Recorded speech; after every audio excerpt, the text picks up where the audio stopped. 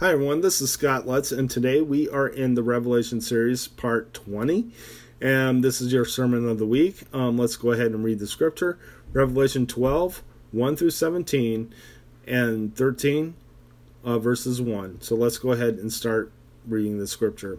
A great and wondrous sign appeared in heaven, a woman clothed with the sun, with the moon under her feet, and a crown of 12 stars on her head. She was pregnant and cried out in pain as she was about to give birth.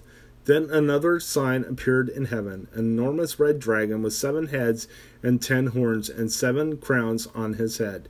His tail swept a third of the stars out of the sky and flung them to the earth.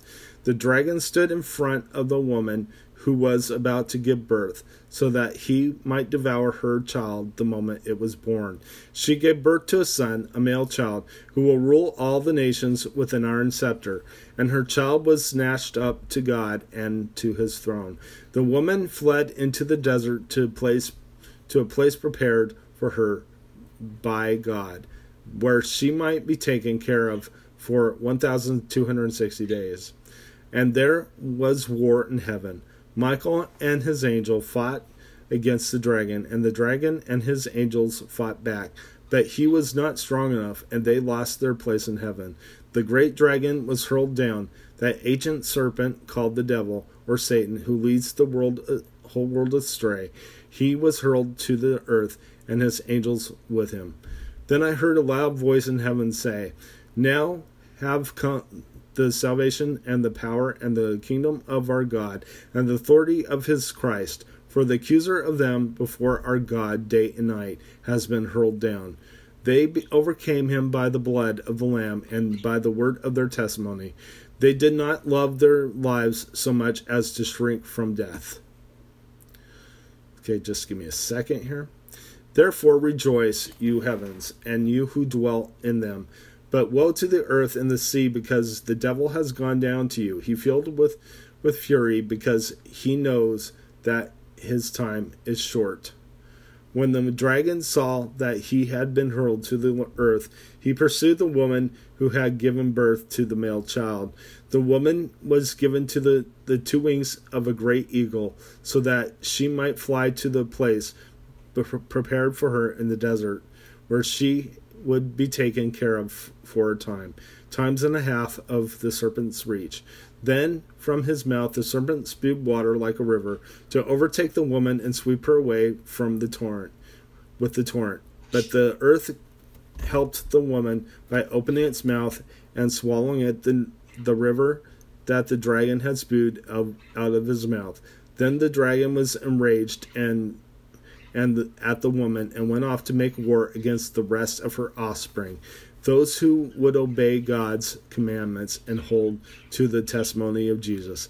And the dragon stood on the shore of the sea. Now John sees a woman giving birth. The woman resembles Israel, God's chosen nation, and the church, the tribulation saints. The woman gives birth to a son, who is Jesus Christ. This makes sense because Jesus is the Messiah, comes from Israel. Satan, who is the dragon, is in this part of Scripture, has tried to destroy Israel and tried to kill Jesus from the moment of his birth. He has also tried to destroy the church since since Jesus established it. The first time was when Herod sent his soldiers to destroy the baby boys, and when Jesus was born. The second time was when he tried to destroy his mission by tempting Jesus in the wilderness. He also tried to keep him from the cross.